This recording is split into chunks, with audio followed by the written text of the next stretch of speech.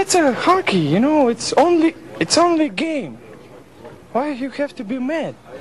You know why? Because bad things happen in Philadelphia. Bad things.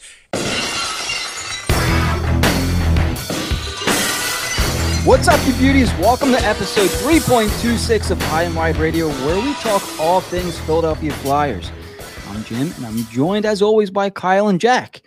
Please make sure to listen to us on Apple Podcasts, Spotify, or the Full Press Coverage app, available in your app store. And while you're listening to our episode, check out our site, hwhockey.net. Guys, what's going on? I know we had some higher hopes heading into this show. Talked last Wednesday. You didn't? Okay, that's going to be interesting. So let's just get right into it, guys. Let's just dive right in. We're going to keep this short and sweet. Our show. We had, I don't remember what we chose for records, but the Flyers had the Penguins 2 more times, the Capitals once, and the Sabres once last night before our show tonight.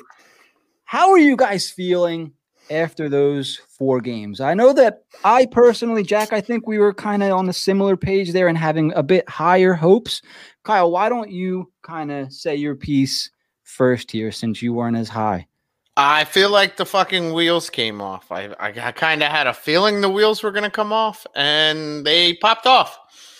I don't know exactly what the hell was going on, but the Flyers, as of right now, are not in a playoff position, and if they keep playing like this, won't be in the playoffs. Yeah, Jack, so you and I had maybe a little bit higher expectations. I know, or at least we wanted them. I mean, I'm sure, Kyle, you wanted them to finish better as well. But I think, Jack, you picked a record of 2-1-1 after those 4 games. What are your thoughts now after having played those games? I mean, they did win 2 games, but it felt like they went 0-5. Like going back to the 5-2 loss to Pittsburgh to start it out. I mean, that whole series looked rough. I mean, the Pittsburgh game and the Buffalo game, very similar games where they just came out like ass and somehow battled back and pulled out some wins. And the fact that the Pittsburgh one was in regulation was huge. So I had high hopes going into that Saturday game, and they just find ways to lose. You know, they just find ways to lose. And now they got the Capitals, and it's all right. We beat them last time. We should be okay here. And they just look sluggish. And here comes all the talk about them being exhausted and whatnot. It's like, are you kidding me? You know how many other teams are dealing with the same crap, and we're gonna start saying that shit. So after I got past the Capitals, it's like, all right, statement game, come out, blow Buffalo out of the water, show who's boss. And oh my God, that was just a joke. Yes, they won in a shootout with a terrible team without their best player. I'm worried. They got 2 games now against Washington. Yeah. Why do you think that's going to go? Like, I have no confidence in this team right now. I don't want to go into players yet because we're still talking about their record. I only missed a point. I thought they would maybe take Pitt to a shootout and maybe lose and get that point. They did not. So we're still pretty close. But like Kyle said, they're out on the outside looking in. And when you break down all the teams ahead of us, they all are playing significantly better than the Flyers right now. Yeah, so I mean, the show to listen to break down the Mass Mutual East Division is Full Circle. Episode came out Monday. Make sure you guys listen to that if you haven't already. But just a quick rundown of the standings real quick for you guys. First place, New York Islanders. Second, Washington Capitals. Third place, Penguins. Fourth place, Bruins. Fifth place, Flyers. The Flyers, I feel it's worth mentioning, have the 4th best win percentage. If it comes down to that at some point with all the COVID stuff going on, doesn't look like that's going to be the case anymore. It looks like they're going to be able to play all these games. But yeah, as it stands, Flyers are a point out of the playoffs. How many games are they playing this year, guys? Do you know off the top of your head? 56. 56. Yeah. Okay, so we're coming close to the halfway point of the season. And it's also kind of the home stretch, you know, because what do they have when they get halfway? What the hell's halfway of 56? 23. Yeah. I'm just guessing. Close. 4? 27. 7. It's definitely 7. Sorry, put you guys on the spot with math. Won't happen again. Yes, it will. So yeah, Flyers have some work to do. So the most disappointing thing for me, and I'm going to compare them a little bit to the New York Islanders, because if you guys remember in the offseason, especially on our show, Kyle, I know you especially were an advocate for going out and getting players like Matt Martin, some Kyle Clifford or somebody who's freaking tough. Right. Some of these grittier, tougher guys serve a purpose. Now, we're not saying these guys are going to put the Flyers over the top here. And I know the Islanders have arguably the best coach in the game. They play a very strong defensive system, have very solid goaltending. The Islanders kind of did what I was hoping the Flyers would do. Islanders were off to a slow start as well. I think most teams are off to slow starts this year with no training camp. But the Islanders have found their stride and have just, skyrocketed into first place. Whereas the Flyers still seem like they're spinning their wheels in the mud here. No, they're not even spinning their wheels in the mud. They're going fucking backwards. Yeah. And like, I think before the season, I'm like, okay, I'm going to give these guys 10 to 15 games. Then it turned into 15 to 20 with the whole COVID thing. We're 23 games in, and I'm not sure how much improvement this team's made. It's just very uninspiring, I think. What are your guys' thoughts so far? 23 games in, assess this team a little bit. I feel like, Jack, you're kind of frothing at the mouth here. So why don't we go to Jack first? Well, we had said before that we saw all these issues with this team, and they just happen to be winning. And that's if this play keeps up, that's going to stop. Now, it hasn't halted, but they're not beating any good teams. That's for sure. And you can see that they were getting by before, and now they look terrible against all teams, and they're eking out wins. Only the Flyers would take an Herculean effort to beat the Buffalo Sabres.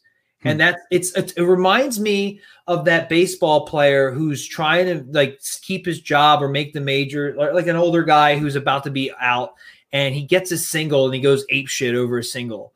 It's like, dude, if you're going crazy about a single, you're done. You're done. And you've seen it before. It just shows that if they are a playoff team, they're a bubble playoff team at best.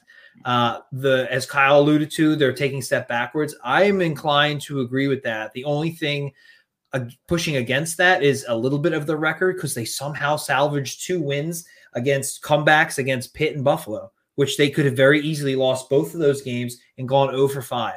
And luckily for us, Buffalo went in overtime and they're not relevant, so giving them a point didn't matter. But if this was somebody else, like the Islanders or something, that it wouldn't have been as important as a win. And on top of that, you can see all these other teams are still playing better. And when they play each other, they're splitting. I think the Islanders either won and went to overtime with somebody and they got a point. Teams that are losing ahead of us are still getting a point. And we are losing in regulation. We're barely beating some of these teams. It's going to catch up to us. It's starting to catch up to us.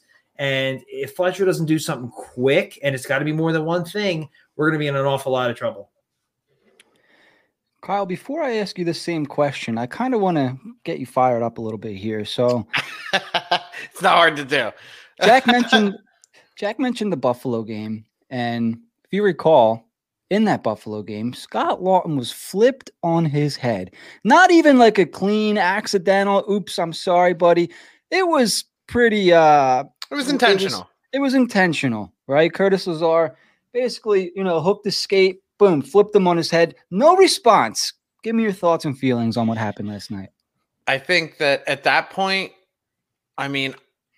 we heard all last year when they were playing fantastic that even Kevin Hayes came out and said, this is the tightest group of guys I've ever played with. And if any, I'm truly confident that if any of that shit took place last year, if Scott Long got dumped on his head last year, that was going to be a fight. Even though last year we really didn't have, Chris Stewart, but he wasn't in every game.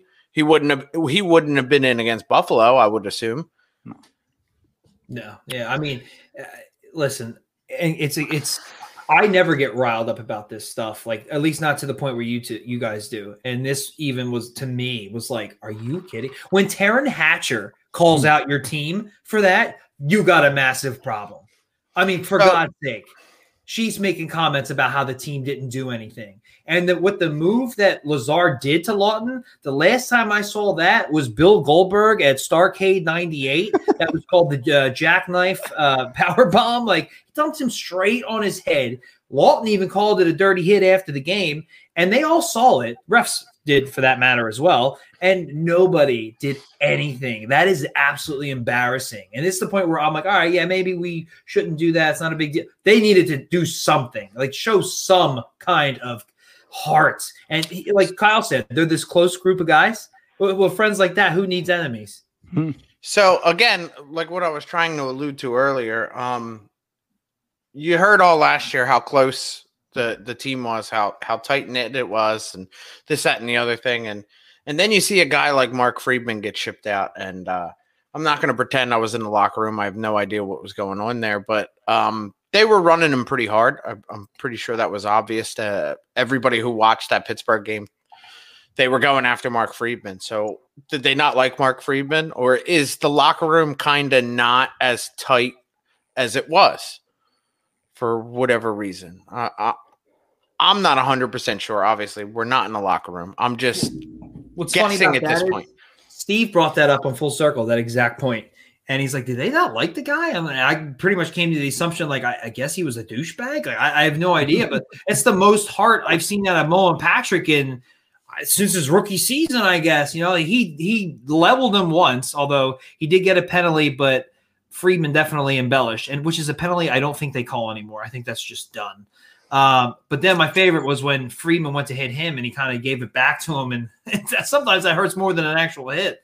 But that's the most like fight we've seen from these guys. And there must have been something personal to make that happen.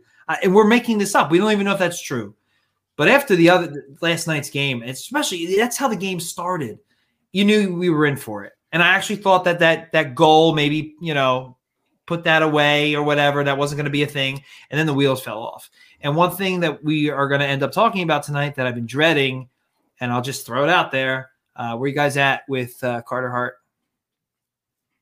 Carter Hart hasn't done anything to make me think Carter Hart's not a good goalie.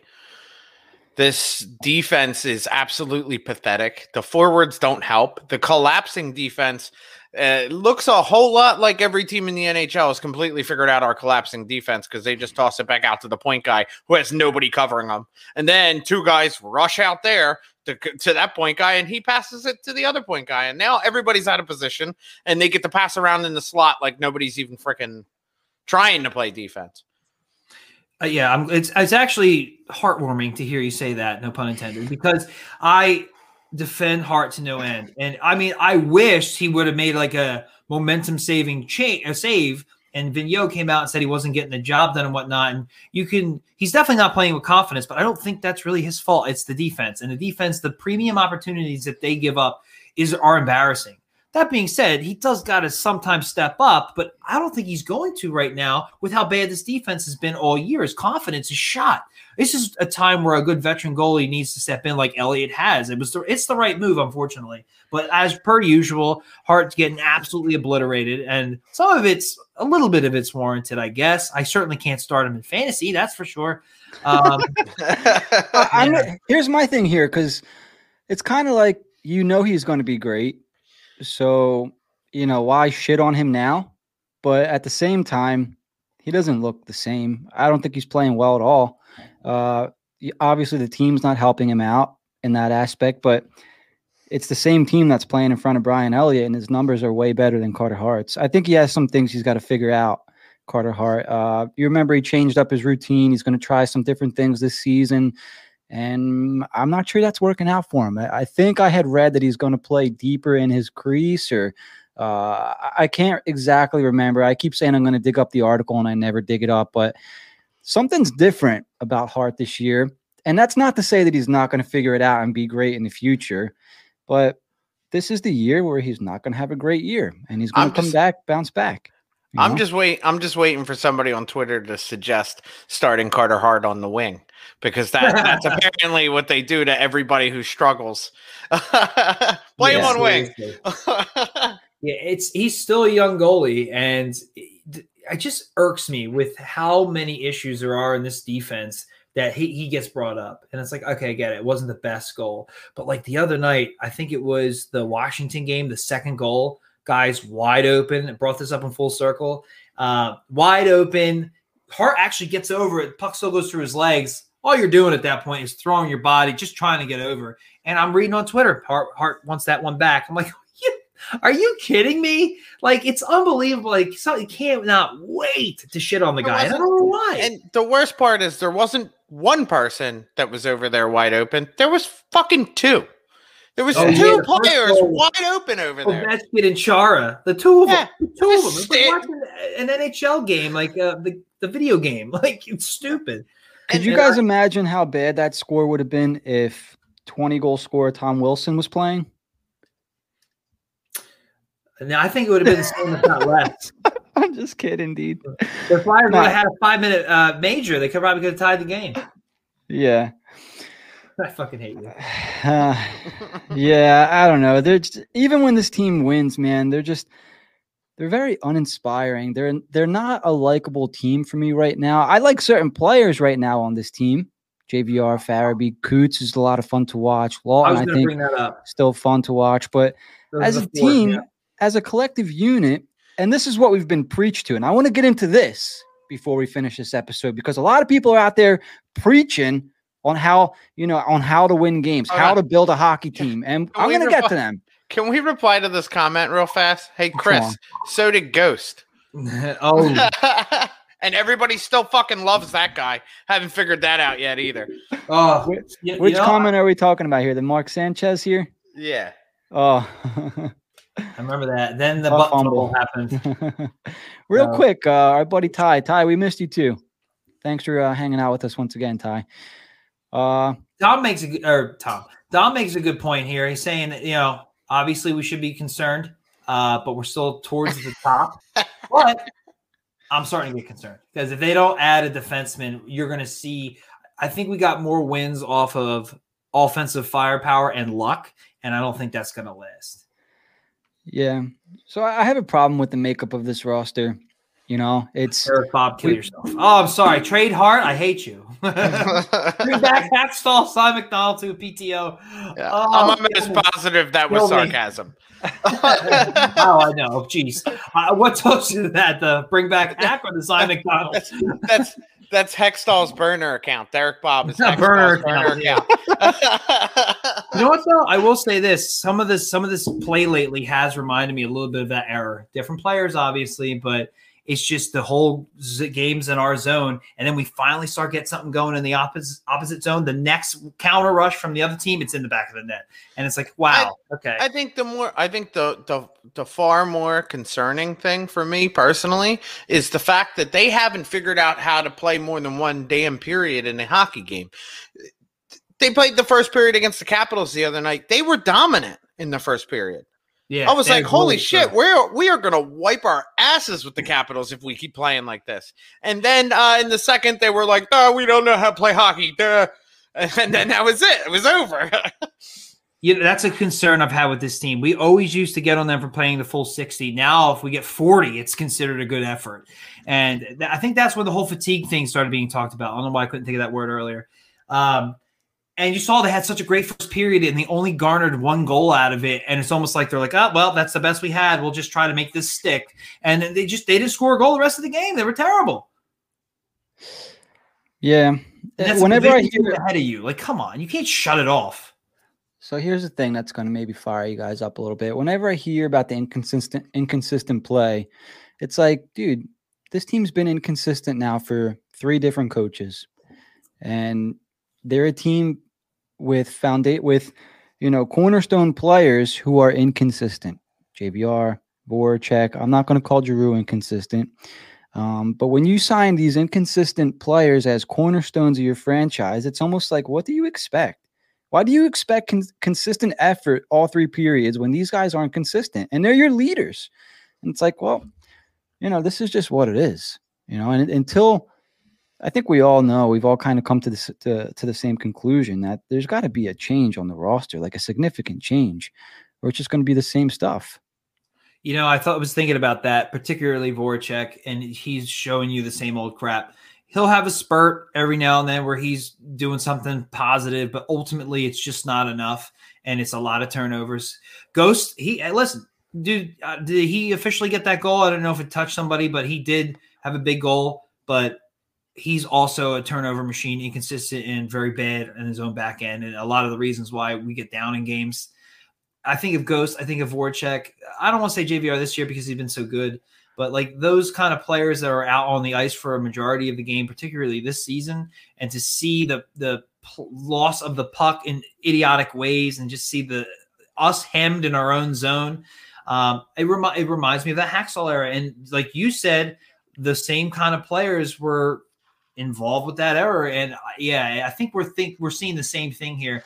And Kyle brought up earlier, if we kept JVR and maybe got Seattle to take Voracek, I've been leaning more and more towards that as this season's gone on. Extra year, extra million. Oh yeah, goodbye. I mean, what does he really bring? Like he drives play. He's a decent player at times, but like he shows flashes of how good he could be. I think that's the most frustrating thing. Yeah, it's but this team struggles so bad with consistency that your flashes at this point, the same with TK. Your flashes at this point are fucking worthless. Yeah, I'm done with flashes. The flashes we fucking see. Oh yeah, flashes. Yeah, Frost has flashes too. Yeah, where the fuck's that guy at? It's just more of the goddamn same. It's just they're all got flashes. I'm so fucking over it, dude. Stop making excuses for these fucking guys. Especially Voracek, considering the guy was drafted in 2007. Yeah, this is what he is. Exactly. New game here. Every time Voracek turns the puck over, shot. I'm in. He wasted every game. I'm wasted every game anyway. It's the only way I can get through them. That's not a fair game. We'll have to take turns. Jesus. What's up, Mighty Mouse 003? That's Paulie. What's up, dude? Thanks for hanging out. Paulie. So if we can a little bit here, guys, can we get into some of these calculator jockeys a little bit? Because they're my favorite. I mean, I like everybody. I really do. And when somebody has different opinions and a different perspective, even if I disagree, I'll try to understand and I'll try to be patient a little bit and I'll let things play out and say, okay, let's see if what they're saying is true, blah, blah, blah. Because what I'm seeing doesn't match it, but they're coming with all this data, all these stats, all these facts, all these math bullshit numbers. And it's like, let's give it a shot. And, when these same people are telling me that Shane Gostisbehere needs to play on the top line, give all these kids a shot, put Giroux, Voracek on the power play. They need to be out there. It's the same old stuff. I'm like, dude, or we need 4 scoring lines in today's NHL. We don't need any goons. I'm like, oh my God, dude, like, there are no goons in the NHL anymore. Number one, okay? And everybody in the NHL is good. Bottom line. If you're in the NHL, you're good at hockey, okay? There's no more players in the NHL that are there just to fight. Well, right? So when guys on the Flyers defense, I would disagree with. When we say we want toughness, we want physicality, we want players with will, with drive, emotion, who play hard. We want worker bee type players. We're not talking about Riley Cote or some of these, you know what I mean? Guys like that. We're talking about guys that know how to play the game. We're not talking about not even Tom Wilson either, because these guys are a little bit rare. Like Tom Wilson, even if you want to say Ryan Reeves. We're talking a guy like Dan Carcillo. Yeah, a guy that can put when he played, he's got a little hockey ass skill. Off. Yeah. Even you can even go as far as to talk about Talbot. Remember when we had Talbot? Sure. Yeah, another guy worked his ass off. Every single shift, you knew that guy gave you every single piece of energy he had. He wore his heart on his sleeve. That's all we're asking for, is to show a little bit of heart. When your freaking guy gets dumped on his head at center ice, that dude should not be leaving the period like, oh yeah, it's cool, it happens. You should be kill that guy. Yeah, fucking kill him. And this is the kind of shit that we were talking about, right? Teams are going to dude, Mighty Mouse, LaPerriere, exactly. Yeah. Guys like Ian LaPerriere. Yeah, at least let the guy shoot you in the face with a puck. Kyle, you talk to guys on the Sheriff. I mean, your co-host is one of those guys, right? So it's like you've talked to these guys week in and week out, and they tell you that these type of players are necessary on an NHL hockey team. Why the fuck are we listening to these fucking nerds on how to build a hockey team? You're ruining the game is what you're doing. You're ruining it. And you're ruining it for everybody else. Did Leave anybody your fucking listen to the calculator post-game at show? home. Did anybody listen to the post-game show at all? No, not at all. The interviews. But, so why wouldn't? Go ahead. We just had Danny Granger on the Sheriff the other day. Will be released later this week. But fighting in the NHL is up 25%. The Flyers have had one fight this entire season. One fight. Pathetic. I wish one of these interviewers would have the balls to ask either AV or Giroux or, God forbid, Lawton when they were asking him, because the guy flat out said it was a dirty play. Why did nobody do anything? Why did everybody just stand around like it was this beginning of the game? So God forbid you take a penalty. You have the entire game to make whatever up. You just got dumped on your head. You could have seriously been hurt. You looked woozy when you got up. Nothing. Does that bother you at all? And hey, AV, why did nobody do a goddamn thing? This is kind of embarrassing. Like, set the tone, for Christ's sake. It's the Buffalo Sabres. If you're Scott Lawton, how do you walk into that locker room and it's like, what the fuck, guys? Like, I just got dumped on my head and you guys are good with that. You know, unless they're being coached a certain way, which is the only thing I can think of now. No retaliation type shit. I don't think so, because you got to remember AV purposefully dressed Tanner Glass I think it was Tanner Glass and Michael Haley for the Rangers. I mean, you're talking about a heavyweight and a middleweight that's literally was their job. So the whole no retaliation. I don't see why he would make a 360 unless Michel Therrien really turned up the French Canadian for the team. That's the last person they should be listening to for anything. How's that power play been? I mean, Christ. You can't even go to Yo, because how the hell's the PK been too? Where taking a dip too. Shit. I know I was proud of Mike Yo last year. I was proud to be a fellow Baldy, but this year he's annoying me again. He was really. My main concern is, and I don't want to get on the whole, coaching staff already. This is really early. This is season 2. So to get on the coaching staff, really hard. As far as the head coach goes, I'll get on the special teams coaches all day long. I'm starting to fear that all three are a bit of a one-trick pony. AV made 0 adjustments in the playoffs to make the Flyers better. The entire playoffs. I'm pretty sure all 3 of us agree on that. That he did nothing. No adjustments whatsoever. Well, so far this year, working in the regular season to start the playoffs, which was a head scratcher to begin with, and then it never fixed it. Like he never adjusted to his adjustment. You know what I mean? And then you got this season, and so far, no real adjustments have actually been made as far as system play. The defensive zone has been hot garbage this entire year, and they're still employing that collapsing system. That's just not working. It's just not working. It's figured out. The PK, it's figured out. The penalty or the power play, it's figured out. Guys know where we're going with the puck before we know where we're going with the puck. And you're not going to score many goals if they know, okay, I just got to be in this lane, and it cuts off their pass to the guy that they want to go to, and now they don't know what the fuck to do. Am I out of line here if saying that if they drop these next 2 games to Washington, it's a head's got to roll, like maybe Therrien? Because I don't think Fletcher's making a deal for a defenseman anytime soon. We're hearing rumors. We heard rumors about Line A all year long. The trades that do go down, did anybody remember hearing a rumor about Niskanen and Gudis? No, it just happened. So like the fact that we're hearing rumors is great and all, but if I'm Nashville, I'm waiting as close to the deadline as I can to get maximum value. So unless you can get an overpay now. I mean, we heard the rumored deal, and if that's not big enough, what the hell else do they want, for Christ's sake? What was it? Patrick, a first, and Ratcliffe? I'd do that all day long. A third that can turn into a second now, which I would rather give Ratcliffe. But that's if Patrick doesn't get injured, right? Yeah. So on his way out of town, smack him in the back of the head with a lead pipe, and he doesn't play anymore. Change up his diet, get a headache all on his own. But like, because well, let's be real though. Like, is a deal? We really think a deal's going to go down like soon? Like, I don't.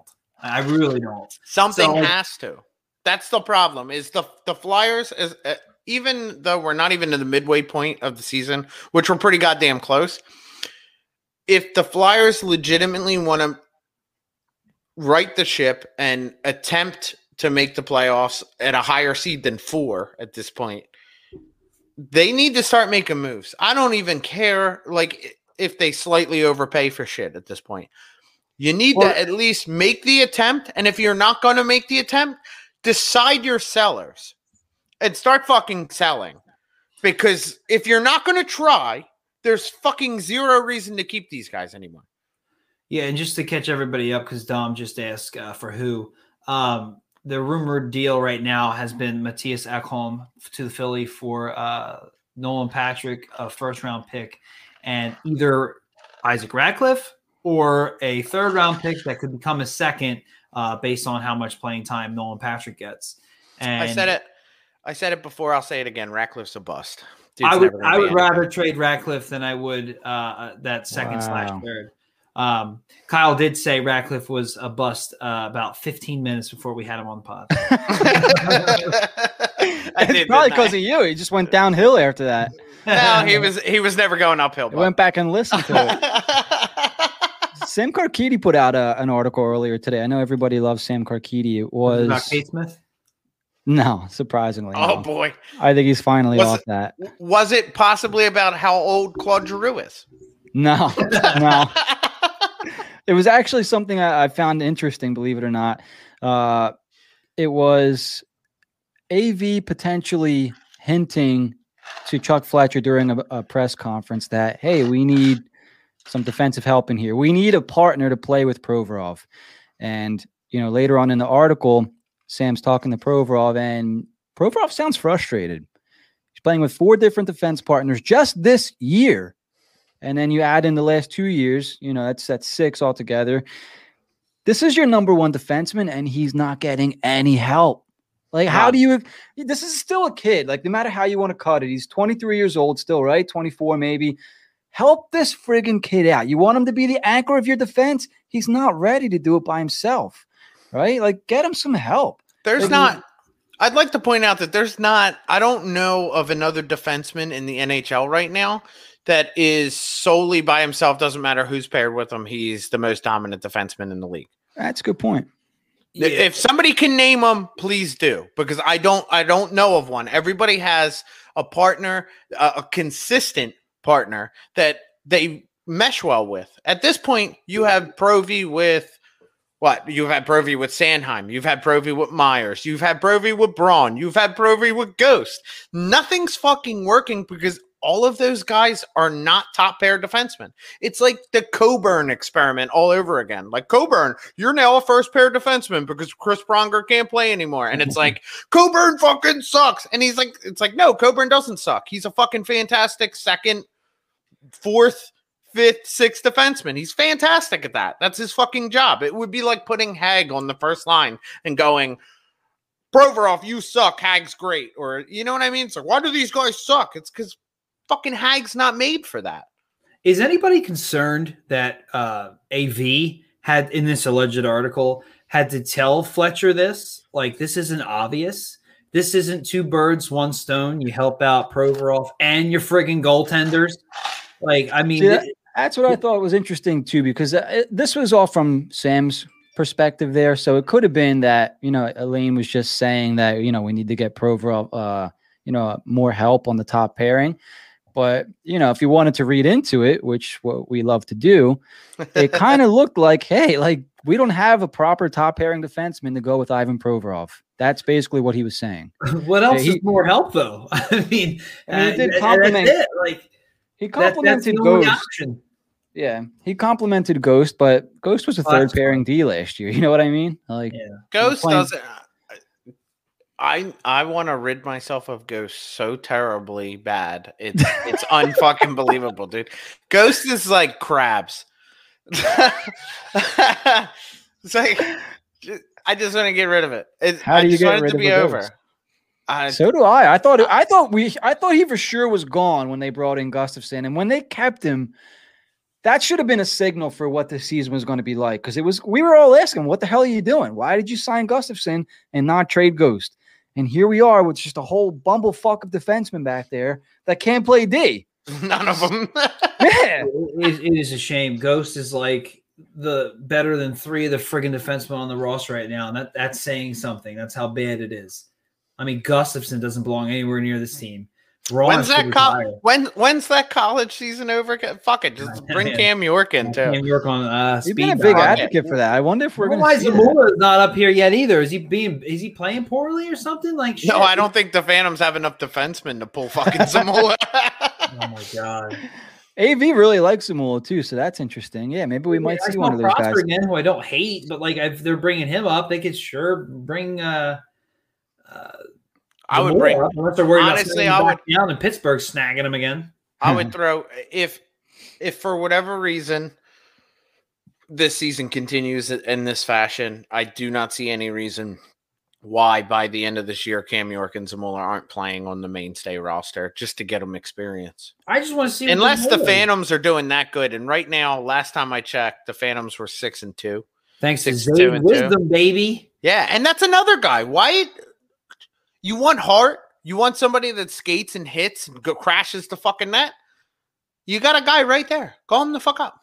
What's the worst that can happen? You're gonna put Andrioff at left wing. I can guarantee Zayd Wisdom is just as good as a hockey player as Andrioff.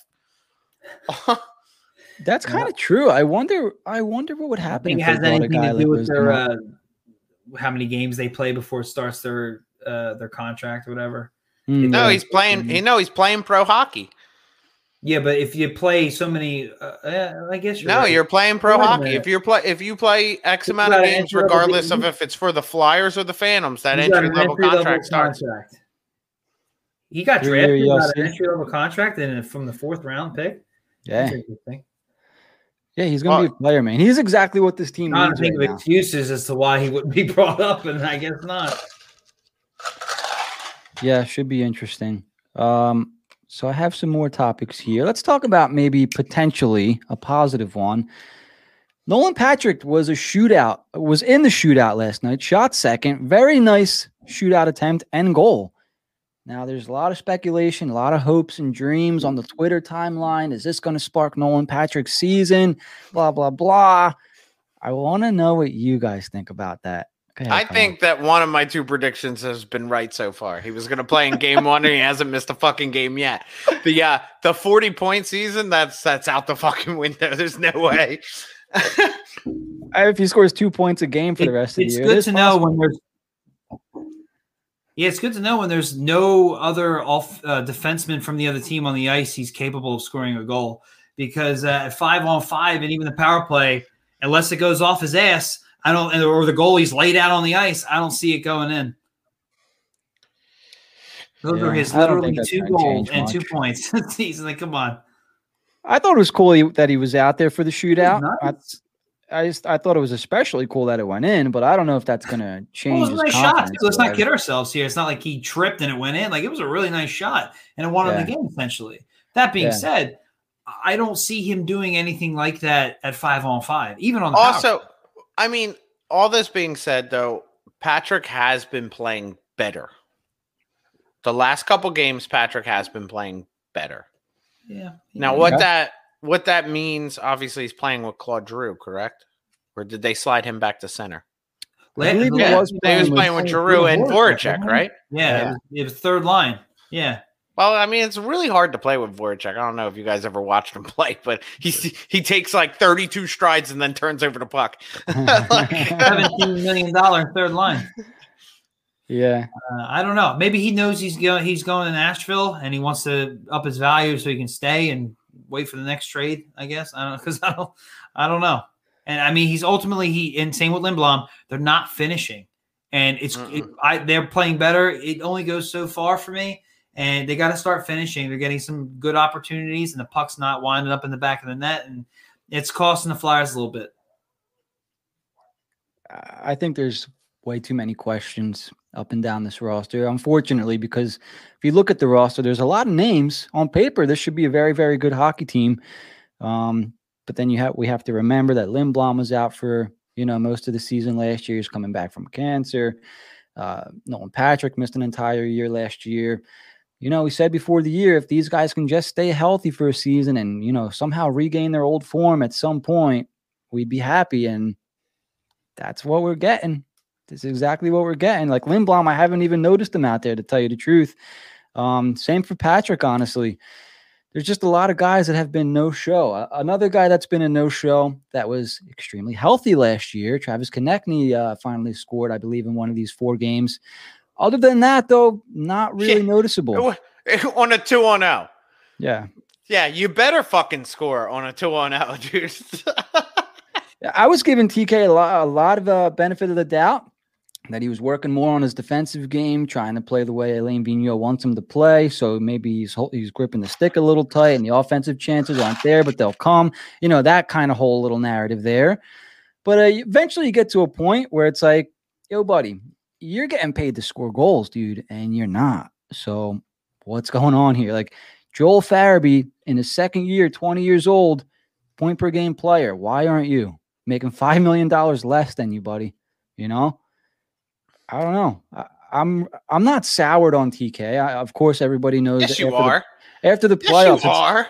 Like, dude, he's getting close to like Shane Gostisbehere territory for me. Not for the same reasons. Well, maybe a little bit for the same reasons, actually. Like, Ghost is a punk to me. He talks a lot, but backs it up with nothing. He's not tough, and he's not playing well. TK talks a lot, not scoring goals, not playing well. So and not fighting.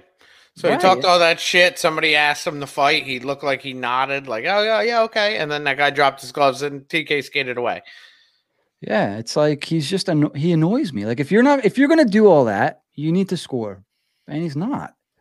I don't think they're going to move him. And I'm not going to sit here and say, yeah, they definitely got to trade TK, because I think he's young. He's going to get it worked out. It's probably in his head. It's a weird season. A lot of excuses you can make. Bottom line, though, he's getting paid to score, and he is not. Yeah, TK's in a conundrum. I still am in the ring of what he did last year was probably one of the worst things he could have done for the fan base. Now the expectations are through the roof. I was hoping he'd have developed into the player we saw last year. Over time, it'd be more consistent. Kind of exploded out of the gates, and now it's the expectations. And you're not wrong. It's not like he brings anything else to the table outside of getting in players' heads from time to time. And I can't really put too much of a price on that. Like it's just like he doesn't fight. So it's like how big of a deal is it? Who takes him seriously, really? If he's not scoring goals and he's just talking shit and not fighting, like do you really care? Right. Like right. I don't like it's. You laugh him off. It's like, hey, exactly. How many goals you got? Against those guys, and it's just like. If you're not doing anything, like what the fuck do I care? Right? You're not going to fight me. Like you're like 5 feet tall. You're 5'11". What are you going to do? Right. And I just a lot of things are working against him, but he's got to rise up. And I thought when against Pitt, he was starting to hit iron. I thought he was like coming out of his shell a little bit. And then he regresses a little bit again, and it's like you got a team like Buffalo. It's like, all right, well, this is a bad team. Like maybe you can like step up and do something. And he didn't, not much. And Don brings up a good point. He does feed off the fans, but I mean, so is Drew, and Drew still willed the Flyers to do comeback wins. So maybe that's a veteran thing. At the end of the day, when you're making that much money, I don't care what you feed off. If you need to start producing, you need to start doing something. Yeah, it's a shame. I don't think he has that much value. He's got some value. He's got more than Ghost, that's for sure. But I think that with that contract alone, he's got a lot of value. That's a very, very good contract. It's tough. If I were to ask like people in Philly, like they would shit all over him, Yeah. But you look outside the organization, and they're like, yeah, we could use a player like that for that many years at that cost. Yeah. It's the flat cap hurts that, but in a normal year, it's a pretty decent value. I think it's a very good contract for a potentially very good second line winger, you're buying potential. There's potential is significantly attached to that deal in the hopes that he outgrows it, and suddenly you have a good deal on your hand. And it looked like we were getting that last year. But so I think for TK, I'm expecting 25 to 30 goals. I'm not expecting more than 30.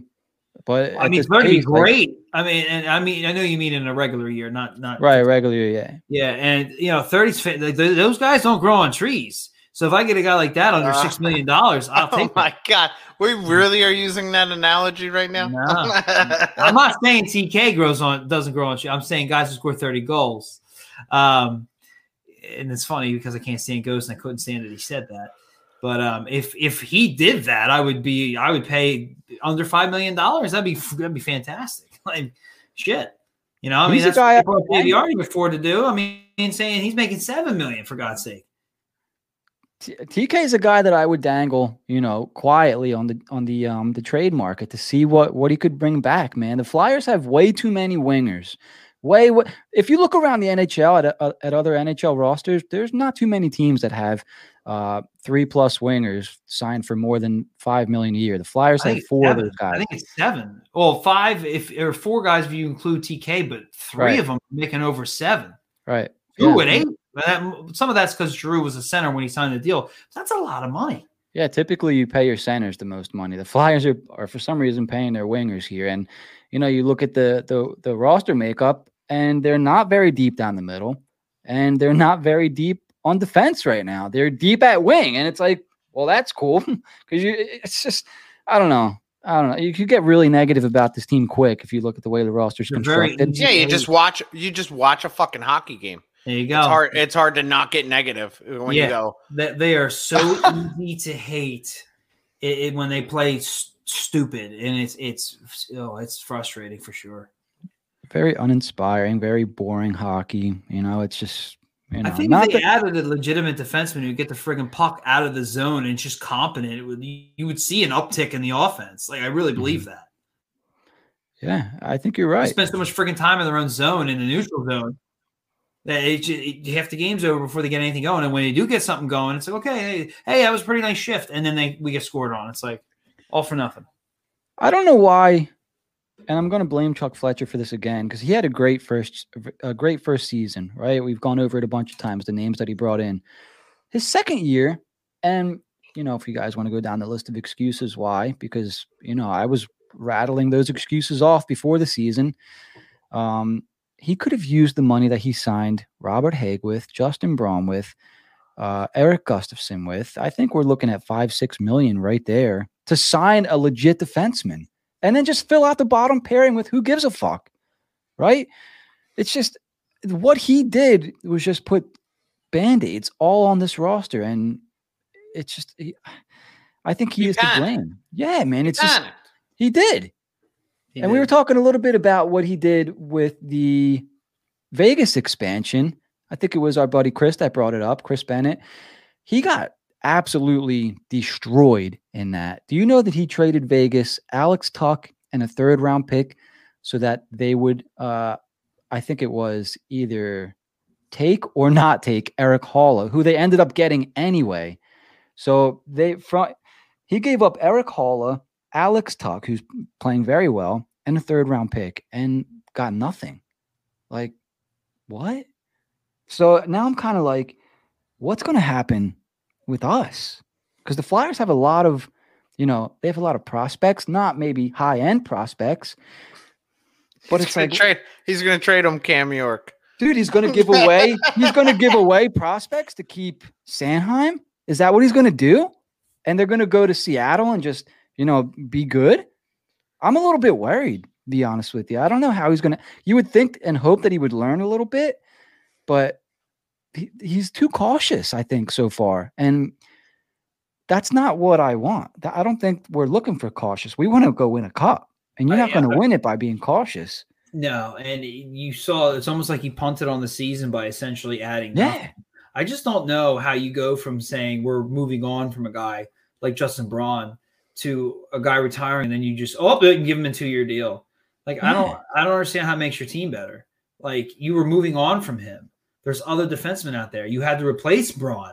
You were looking to do that, but because this guy retires, you have to have Braun back. Like that makes no sense.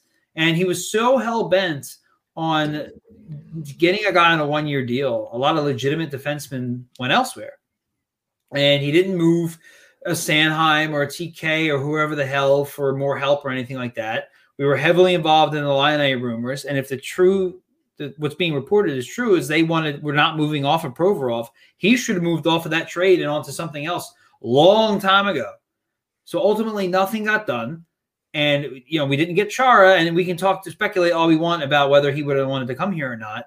But you could have offered him more money than Washington did if you didn't make stupid decisions. And now we're sitting here with this ass defense, probably one of the worst units in the league, and it's hurting your goaltending. It's hurting the future of your goaltending. It's hurting your future of your star defenseman in Provorov, and it's hurting your offense. And he's still sitting on his hands. We got some rumors. Rumors are nice and cute, but until something gets done, we're just going to slip in the standings. We're on the outside looking in, and hopefully he makes a move before we have to start this mad scramble. And all of a sudden we're talking about how, well, the Flyers have to win the next 5 out of 6 games and then hope Pittsburgh loses 3 out of 4 to have a coin flip chance at making the playoffs. Oh, you guys remember those days? I think we went to a cup during one of those days, right? Didn't we? When they Is that your next position, your prediction? We're going to get in on a shootout and go to the cup. No, we don't have Mike Richards on this hockey team, or Chris Pronger, or Ron Gagne, Danny Briere, Scotty Hartnell. Hell, Billy Lano had a hell of a season that year. You just reminded me of something I wanted to bring up, and I want to hear your guys' thoughts on this. You mentioned Mike Richards. This team they have the skill, certainly, but they lack kind of that drive, motivation, that will and desire to win. They lack heart. And so, who I'm kind of seeing that from a little bit? I want to see if you guys can guess. What are you talking about? Are you talking about just Flyers? Yeah, on the team right now. Current Flyer on the team who's kind of showing me that he can be something. He can be very, very good. Almost not reminding me exactly like Mike Richards, but reminding me of him in the way that he's got the skill, he's got the drive, determination to just Scotty Lawton. No, I was Farabee. Yep, Yeah. Joel Farabee. He's not a center. Not a center. To be honest, I was thinking Lawton at first. That's what I was thinking. I went straight to center when you mentioned Mike Richards. He leaned skill towards the end of that, and I was like, listen, when we lost to Washington, the 1 goal scorer was Farabee. You know what he did? He shot the puck. What an amazing, concept. Oh, I brought this up in full circle. Do you think that this team is one of the worst odd man rush teams in the league? When they get on an odd man rush, they just go full. I almost said it again. They just don't know what to do with the puck. They pass, and they're almost past the goaltender. And when they take some low percentage shot, finally. Yeah, I mean they've always been that way. That they got a team full of passers. That's the problem. Farabee though, 22 points, 22 games, still on a point per game pace, hasn't fallen off. Said a couple weeks ago, if this kid can figure it out and be consistent, he's going to be a stud, and he's doing it right now. Bright spot on the roster. Real quick, I wanted to bring up salary cap thing. So Braun, Haig, Gustafsson, I'm going to toss Shane Gostisbehere in that mix, are making a combined $10.9 million. If you take Shane Gostisbehere out of that, we're looking at 6.5 that they could have spent on a legit top 4 pairing defenseman. And they didn't. So that's got to be the GM. Sorry, Chuck. Great first year, but you really fucked up this year. Big time. Yeah, this pandemic shortened season really screwed. He really had no answers. Nothing. No. And I think that's a little bit alarming because, you would hope that he would navigate this a little bit better. But he took a cautious approach, a scared approach. And I don't know if the team noticed that, and it's kind of like, well, this isn't going to be our year because we're not going to win with Shane Gostisbehere as our top pairing D, or Justin Braun as our second pairing D. You know what I mean? Only if Charlie O'Connor keeps pushing it as a great addition, a great move. Shane Gostisbehere And top pairing defense. Yeah. Corsi! For Christ's sakes, man. Yeah, he led the team in shots on goal the other night, and I think the announcer said it like a positive thing, and I'm like, oof, if Shane Gostisbehere is leading the team on shots on goal, that's a problem, dude, because he ain't hitting the net that often. That means everybody else is missing the net as well. Yeah. Another bright spot, JVR still playing well, hasn't scored in a couple games, but I believe they'll come. Who else is playing well here, guys? It's funny you brought up Farabee. He's the one Flyer who doesn't play the game like the rest of the Flyers. Is that something? Go ahead, I elaborate. feel like he shoots when everybody else would have passed. I mean, man. He throws hits. He'll hit. I mean, I just feel like he just plays differently than literally everybody else on the Flyers. It's that 86, man. Yeah. He switched to 86, and he's just a different human being. That's kind of what I was trying to hint at a little bit or get at a little bit. He's just different. He's got the will and desire, and he's got the skill to match it, which I think could be a very dangerous combination, now, obviously, and in the future. I think he's going to be a player that makes other guys around him better. I'm not saying superstar status, but, maybe a top-line player for the Flyers status. I think he's going to be very, very good. So they got a player there in Joel Farabee. I don't know. What else did we miss here, guys? I had a little list of things. Looks like we hit most of it. Anything that we missed that you wanted to bring up on our live show? Get some goddamn toughness in this lineup, which does look like it's going to happen. Andreoff is playing on the wing. So your fourth line will actually be quite physical now. Andreoff's coming in the lineup, you said? Andreoff and Kubel will be on the same line. And we all watched Andreoff play. That dude tries to kill everybody he hits. Who's coming out of the lineup for Andreoff? Bunneman. Oh, okay. Yeah.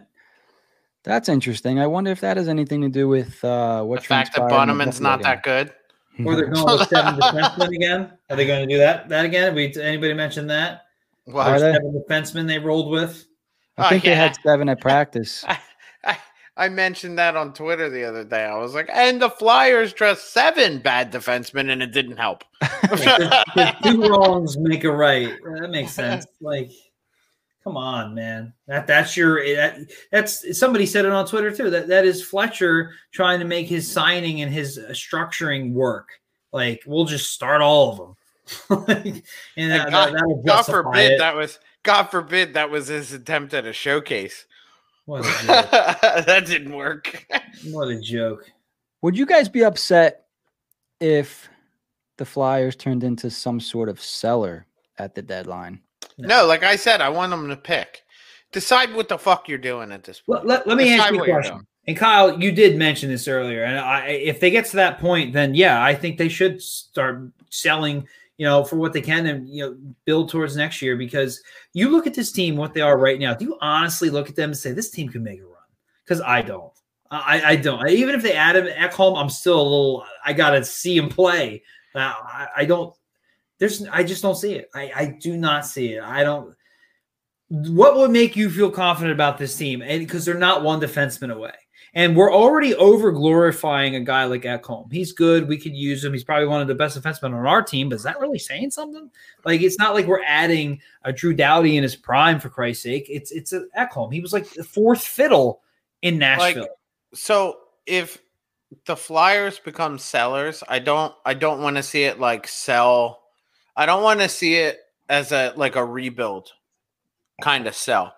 I want to see it as a retool for next year kind of sell. Maybe pick up somebody who is on IR. You know what I mean? Grab a couple guys that are legit freaking players, but their team's making a run, but they're on IR, and we can move some pieces around and pick them up. And you're upgrading the position, not for this year, but for next year.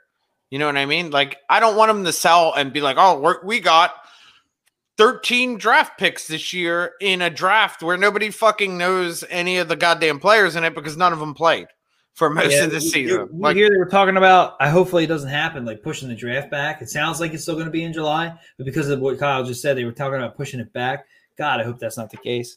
But as far as the retool, we'll call it, I hope they don't move anybody that they were looking at, the long-term guys because they're worried. You're not going to move Voracek because he makes too much money. You're not going to move Giroux or a guy like that. I wouldn't mind if they picked up draft picks, but that's only part 1. Part 2 is they have to use those draft picks, not to draft, to acquire a better defenseman or to flip whoever, or to make sure that Seattle takes Voracek and we can keep our team intact and then use that money to get a defenseman. Like, it's part 1 of the plan. If they get assets, as long as they use those assets correctly, and as Kyle's alluding to, they cannot be drafting with those assets. They need to make the team better now. especially if they're trading pieces off. Wouldn't mind seeing the move Ghost, to be honest with you. He's probably got a little more value simply for the fact that he's played. Yeah. Take your opportunity. I mean, Ghost for sure. I would take a 7th round draft pick for. I don't even give a shit about what draft last year, right? It was a bag of pucks last year, right? But the main thing is getting that money off the cap. You know, I'm at the point now where I was like, we need to get something for the guy. He's young. He is who he is. He's 100% healthy this year. He's not been that guy. He's who we expect. He's all those 65-point guys. You don't even hear from them anymore on Twitter because Ghost is a joke.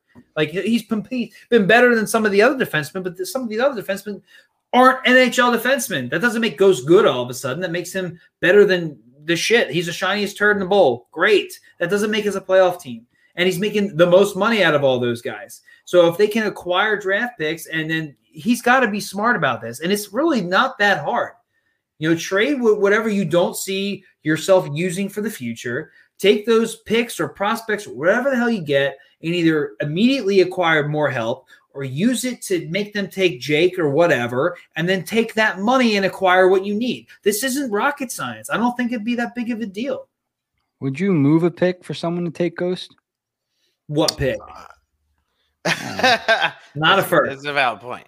Not a first. I consider a second, but I would move a 5th and Ghost for a 7th.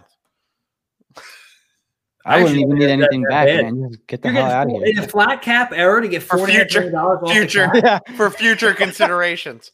That shit happen all the time. What was the movie where I think it was? You ever see Moneyball when they were paying for their own sodas or whatever? Just pay for our sodas for the year, and you can have Ghost. He threw that in, yeah. Just fill my machine for 3 years. Yeah, get this guy the fuck out of here, man. And then you know what's funny? You don't hear Chicago fans going, "Oh, Eric Gustafson had a 60-point season back in the day. Can't trade him. Sign him for 4 years for 4.5." They're not saying that. Yeah. They knew it was an epiphany. They know it's not really who he is. That's never going to happen again. Ghost is never going to sniff 50 points again. Playing okay now. He ain't going to fucking sniff 40. No. He is what he is. And I think the sooner people realize that, the sooner they can, stop getting their panties in a twist over Shane Gostisbehere. God, just put your fucking calculator down and watch the game. I beg you. Calculator. Listen, you can manipulate the numbers to tell whatever story you want to tell. I promise you that. I bet you and they do it in court all the time. 2 different defense attorneys bring in experts. They use the same information and they each tell a different side of the story. You know, I took Jack's advice last year with the manipulating the numbers however I want. And the IRS just contacted me.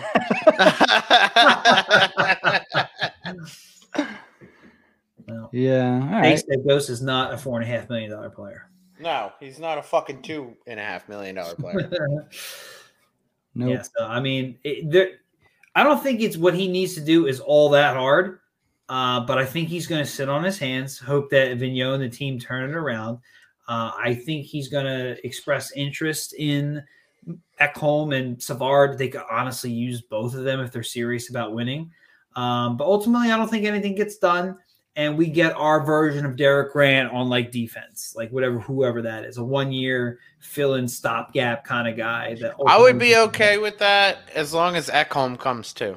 That's just it. I would be too, because I think Ekholm and Savard is like seriously wishful thinking. But like, you're adding 2 top 4 defensemen. That ain't gonna happen. Well, I mean, but I don't think Savard would cost all that much. I mean, he's a 1-year deal. You can let him walk. He's good, but he's not that good, and the team's bad, so they're going to move him.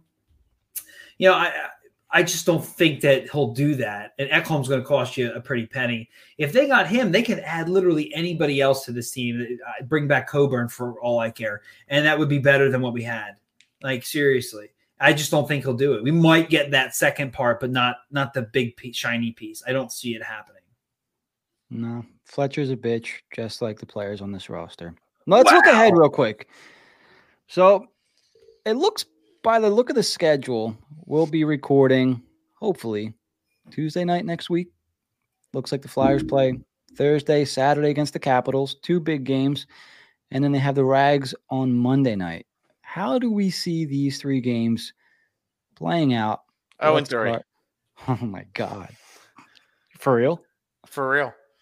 Okay. I would say that if that happens, a move's got to be made. How do you see these next 3 games playing out, Jack? I see 1 point. I see them moving to Washington in both games. I see them going down 4-0 against the Rangers. I see them somehow coming back and tying it, going into overtime, shootout, and losing. Okay. I am undefeated for Jim. Yeah. Stanley Cup, things turn around. Hart, 3 shutouts. I'm going to say 2-0-1. I'm going to say they win. Wow. 1 against the Caps. They lose 1, overtime shootout, whatever, and then they beat the Rangers on Monday night. Yeah. What do you guys think, though? Should Hart play in either of the Capitals games, or should he have off till Monday? I would play him in the Saturday game. He's been better against Washington. You just can't play Elliott too much. It depends how Elliott plays in game 1. If Elliott gets blown out, you go right to fucking Hart. Yeah. Fuck it. But I think we're going to start seeing more. I think this is painful for me to say, but I think we should start seeing Elliott more 60-40 role, where Elliott's the 60 and Hart's the 40 until he can get back on track. Or they add a fucking defenseman to help everybody out. Yeah. So, yeah, maybe some things to look forward to. Maybe not. Most likely not with this team. Either way, we'll be back next week. Maybe live, maybe not. Make sure you check out some of our recent shows. We had Full Circle with Jack, came out Monday, Jack and Steve. Awesome show. We had an episode of The Sheriff come out with Kyle and Sean. I was going to call you Sean, Kyle. Sorry. Kyle, you guys had a guest. Why don't you tell us about that episode? Yes, we had what everybody was hailing as the Zamboni driver who got a win in the NHL. David Ayers joined us. Guy's a class act. You guys really got to drop by, check out that episode. He was a lot of fun to talk to. It was entertaining to get his perspective. You mean you got a guy coming in that has never played above AAA into an NHL game. That is freaking impressive. That's a pretty cool guest to get on, man. It's such a unique guest, you know. Perfect word. I was gonna say how rare and unique to get somebody like that. First off, the situation, but then to get him on, that's awesome. Like only emergency goalie ever to get a win in the NHL. Wasn't he employed with Toronto too? Yeah, he was the Zamboni driver for the Maple Leafs. He actually, funny story, he wasn't actually the Zamboni driver. Okay. I don't. Yeah, I remember. I thought I heard that, but he was employed with the Maple Leafs, right? No, he was. He did something with the Maple Leafs. We actually didn't get into what he was actually doing.